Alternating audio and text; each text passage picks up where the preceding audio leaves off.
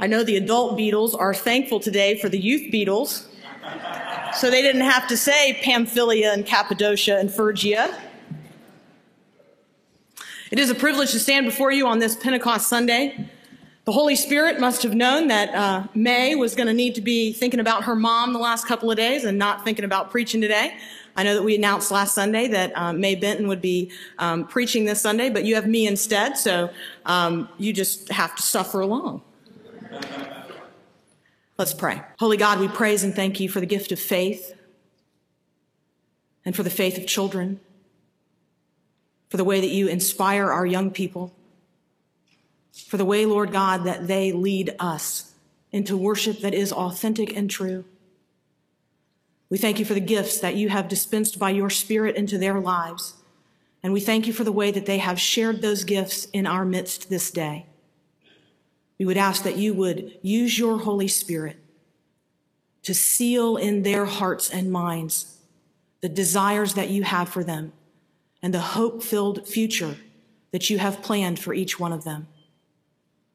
Holy God, we are confident in the future of the church, not only because it is in the hands of Christ, but because it is in the hearts of these young men and women. Bless us, Lord God, as you open before us your word this day. In Christ's name we ask it. Amen.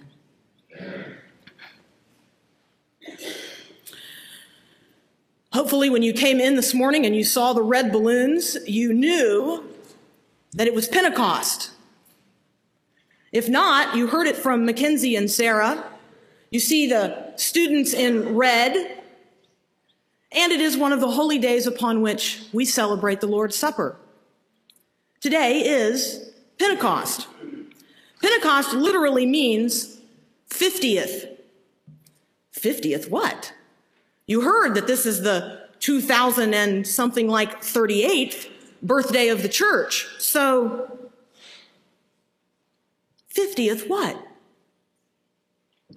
In order to understand what happens today, in order to understand what Pentecost means in the life of the followers of Jesus Christ, in order to understand the descent of the Holy Spirit upon those who believe, in order to understand what it means for the church, the body of Christ, to be born in full force into the world, we have to rewind things.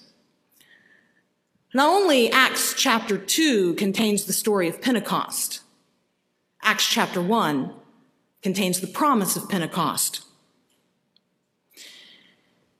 Jesus, after rising from the dead on Easter, that's a date you need to hold in your mind right here, for 40 days, he made appearances among the disciples and among the people of Israel. He appeared to more than 500 people at one time. He made multiple appearances. In fact, so many, John says, that if everything that he did when he was risen from the dead had been recorded, it would be a book too large to fill the world. 40 days. That's not Pentecost.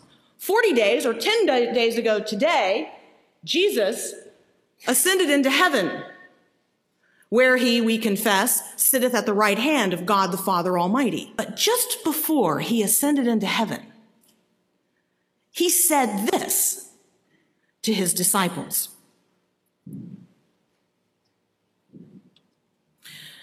Do not leave Jerusalem. Wait for the gift my Father has promised to you, a gift you have heard me speak about.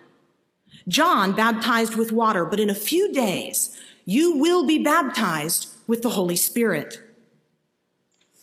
They asked him, Lord, are you at this time going to restore the kingdom of Israel? He said to them, it's not for you to know the times and dates that the Father has set by his own authority. But this I promise, you will receive power when the Holy Spirit comes upon you. You will be my witnesses in Jerusalem and all Judea and Samaria and to the ends of the earth. And after he said this, he was taken up before their very eyes, and a cloud hid him from their sight. On the 40th day, Jesus promised Pentecost.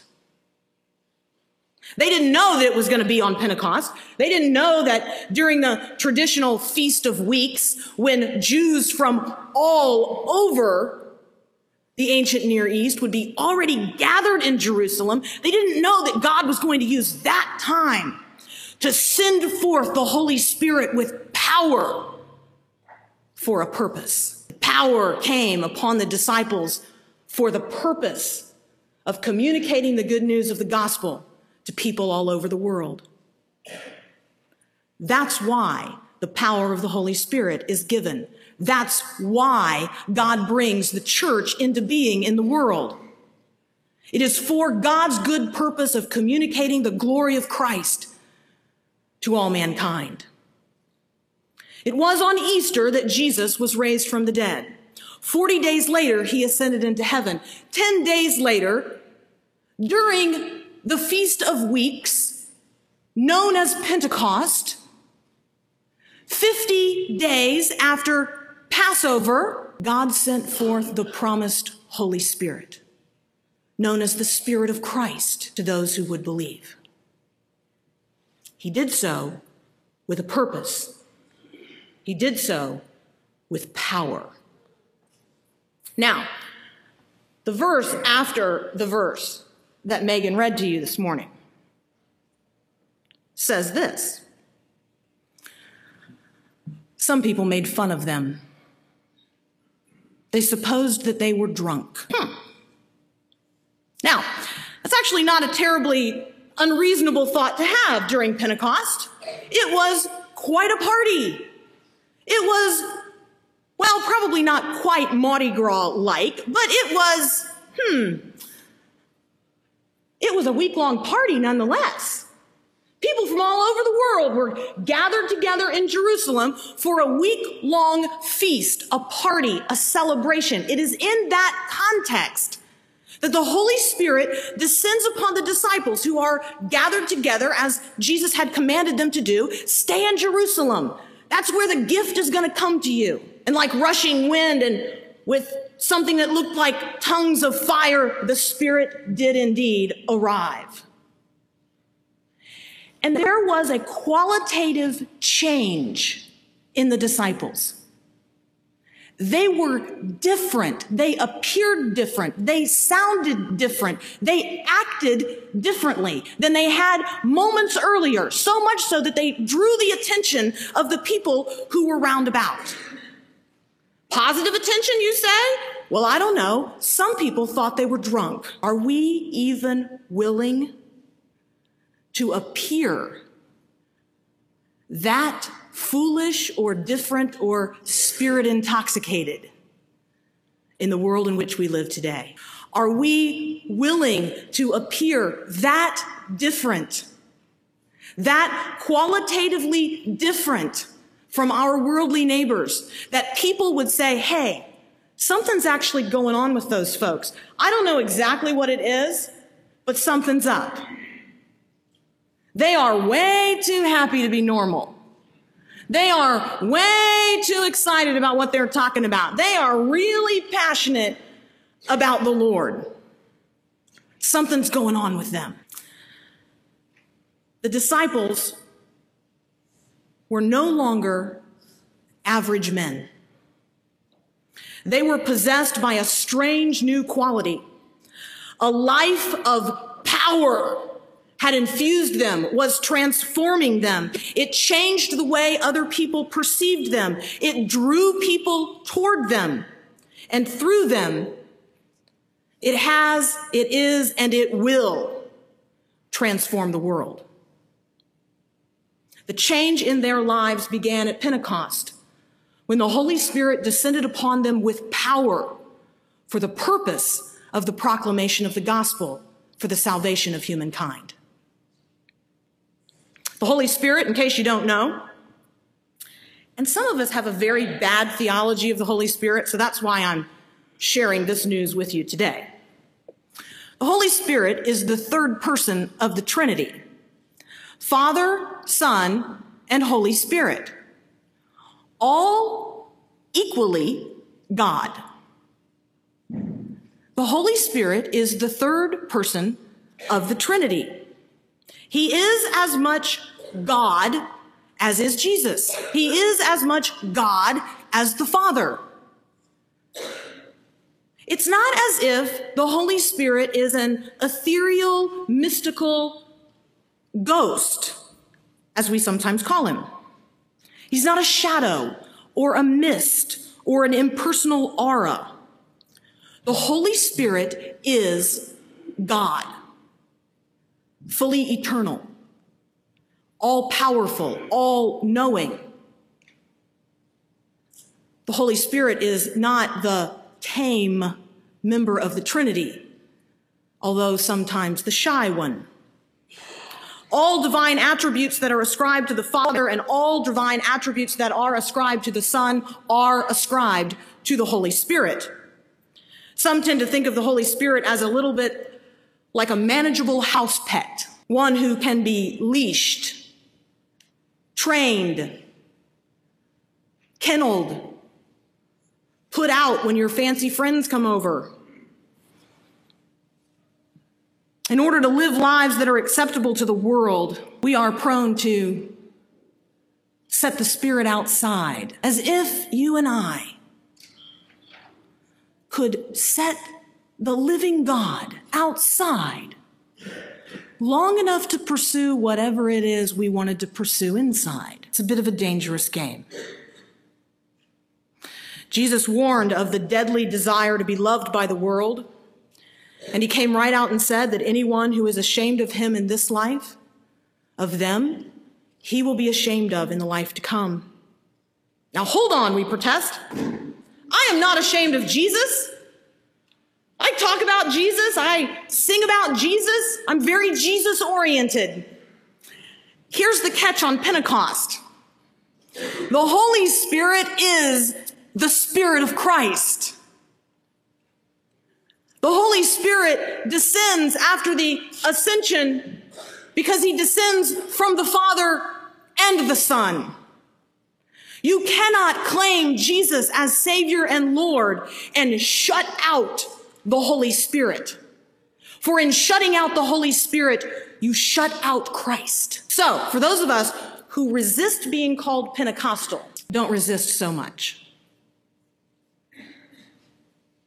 For if we are not the children of Pentecost, if we have not received in our hearts and lives the Spirit of the living God, the Holy Spirit sent forth on Pentecost, then I dare say we have not received Christ. Faith is a personal thing, you say, and now I'm treading on it. It's just not something we talk about in polite society. I don't want a lot of Holy Spirit in my life because, people are going to take notice and I'm going to start doing weird things and people are going to call me a Jesus freak and, they're no fun to invite to a party because, they're just, si contraire, my friend. We should be the most exciting people to have at a party. We act like we're drunk even when we're not. Filled with the power of the Holy Spirit. A power that transcends the world. The Holy Spirit is shy. True. But he is not timid. It's true that Jesus stands at the door of our heart and knocks and will not intrude into our lives until he is invited to do so. But Jesus arrives in our lives by the power of the Holy Spirit. He arrives as the Spirit of Christ, the breath of life, the very power of the living God, the one who brought creation out of chaos, the one who has eternally been stirring things up, the one who lights the fire in my soul, and the one who sets a refiner's fire in my life. The one who reveals all truth, convicts all sin, decides and delivers unto the people of God the gifts that God desires for them to have. And the wisdom and the courage to use those gifts to produce fruits of righteousness. The Spirit awakens and quickens and turns and transforms and refines and sanctifies and finally perfects us. If you have received Christ, then you have received the Spirit of Christ. If you have ever asked Jesus to be your Savior and your Lord, then the Holy Spirit already lives within you. Every single one of you. If Christ is your Savior, then the Spirit is alive within you. How do I know? Because Scripture tells me so. It is the Spirit who regenerates us, gives us rebirth, new life in Christ. It is the Spirit that dwells within us. It is the Spirit who seals us in Christ. It is the Spirit who prays for us with sighs too deep for words. It is the Spirit who is our earnest money or guarantee on the inheritance that we are promised in Christ. It is the Holy Spirit that engrafts us to the body of Christ and makes us part of the church. It is the Holy Spirit who fills and empowers us for service, honoring to God. Now, Jesus did not say, you will receive the Holy Spirit, you will receive power from on high in order to do whatever you will. He said, you will receive power when the Holy Spirit comes in order to be my witnesses. You see, the Spirit is given to the people of God for a very specific purpose. That purpose is that Christ might be glorified. You can think about it this way. Jesus came from heaven to earth as the Son of God in order that the Father might be glorified. The Son, having risen from the dead and ascended into heaven, then sends forth the Holy Spirit in order that Christ, the Son of God, might be glorified. We get to participate in the glorification of Jesus Christ by the power of the Holy Spirit at work within us. Can you imagine a greater honor? To be able to render real glory to the King who died for me. Pretty much we just want the gifts. We do, it's true. We're kind of fixated on the gifts of the Spirit sometimes. We want to know which gift we have, and that's important. It's important to know which gift you have in order that you can put it to use for the building up of the body of Christ, which is why the gifts are given. See, the gifts aren't given for our glory. The gifts aren't given for our upbuilding. The gifts aren't even given for our joy. The gifts of the Spirit are given as gifts in order that Christ might be glorified. So that means we're supposed to use those gifts in a very specific way, to a very specific purpose. Now, you've all got gifts. How do I know? Well, if you have received Christ, then you have received the Spirit of Christ, and with the Spirit of Christ comes the gifts that God has decided need to go to each and every individual believer in order that where the body of Christ is present, all the gifts will be present so that the work of Christ can proceed in the world. Don't really feel very gifted. Maybe I'm feeling a little deflated or depleted or robbed of my joy or unloving or unloved. Maybe I'm not really feeling very spiritual. Is the Spirit still present if I can't feel it? Yes. Is the Spirit dwelling within me even when I don't feel it? Yes.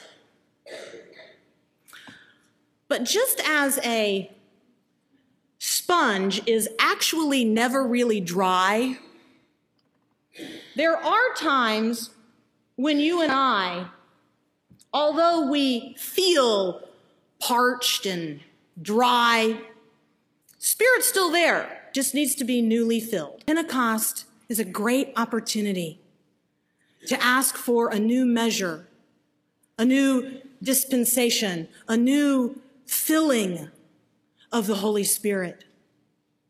It's a great opportunity for us to say, yes, I want my life to be filled with all of those wonderful things Scripture talks about Christians having.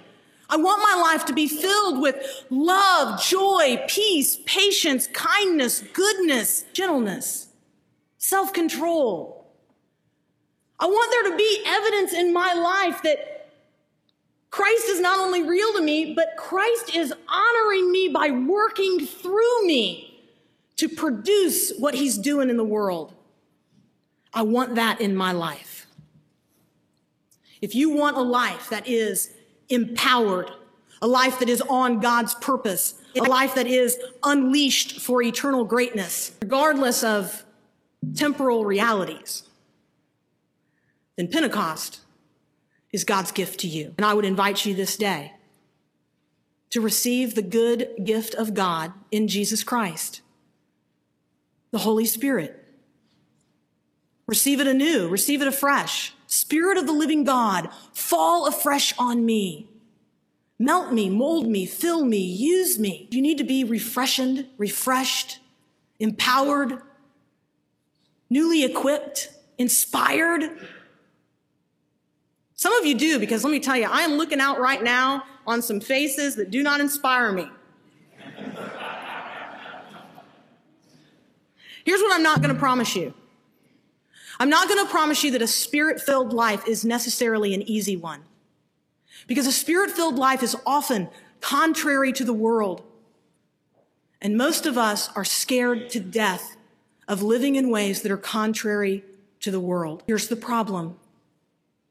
If we're not willing to live lives that are contrary to the world, even lives that make us look a little foolish in the eyes of our neighbors, then we are surely living lives that are contrary to Christ. I would rather be set against my neighbor than set against the Son of God. It is a scary thing to think about going forth from this place, not with necessarily tongues of fire dancing on our heads, because, I think that was kind of a one-time show.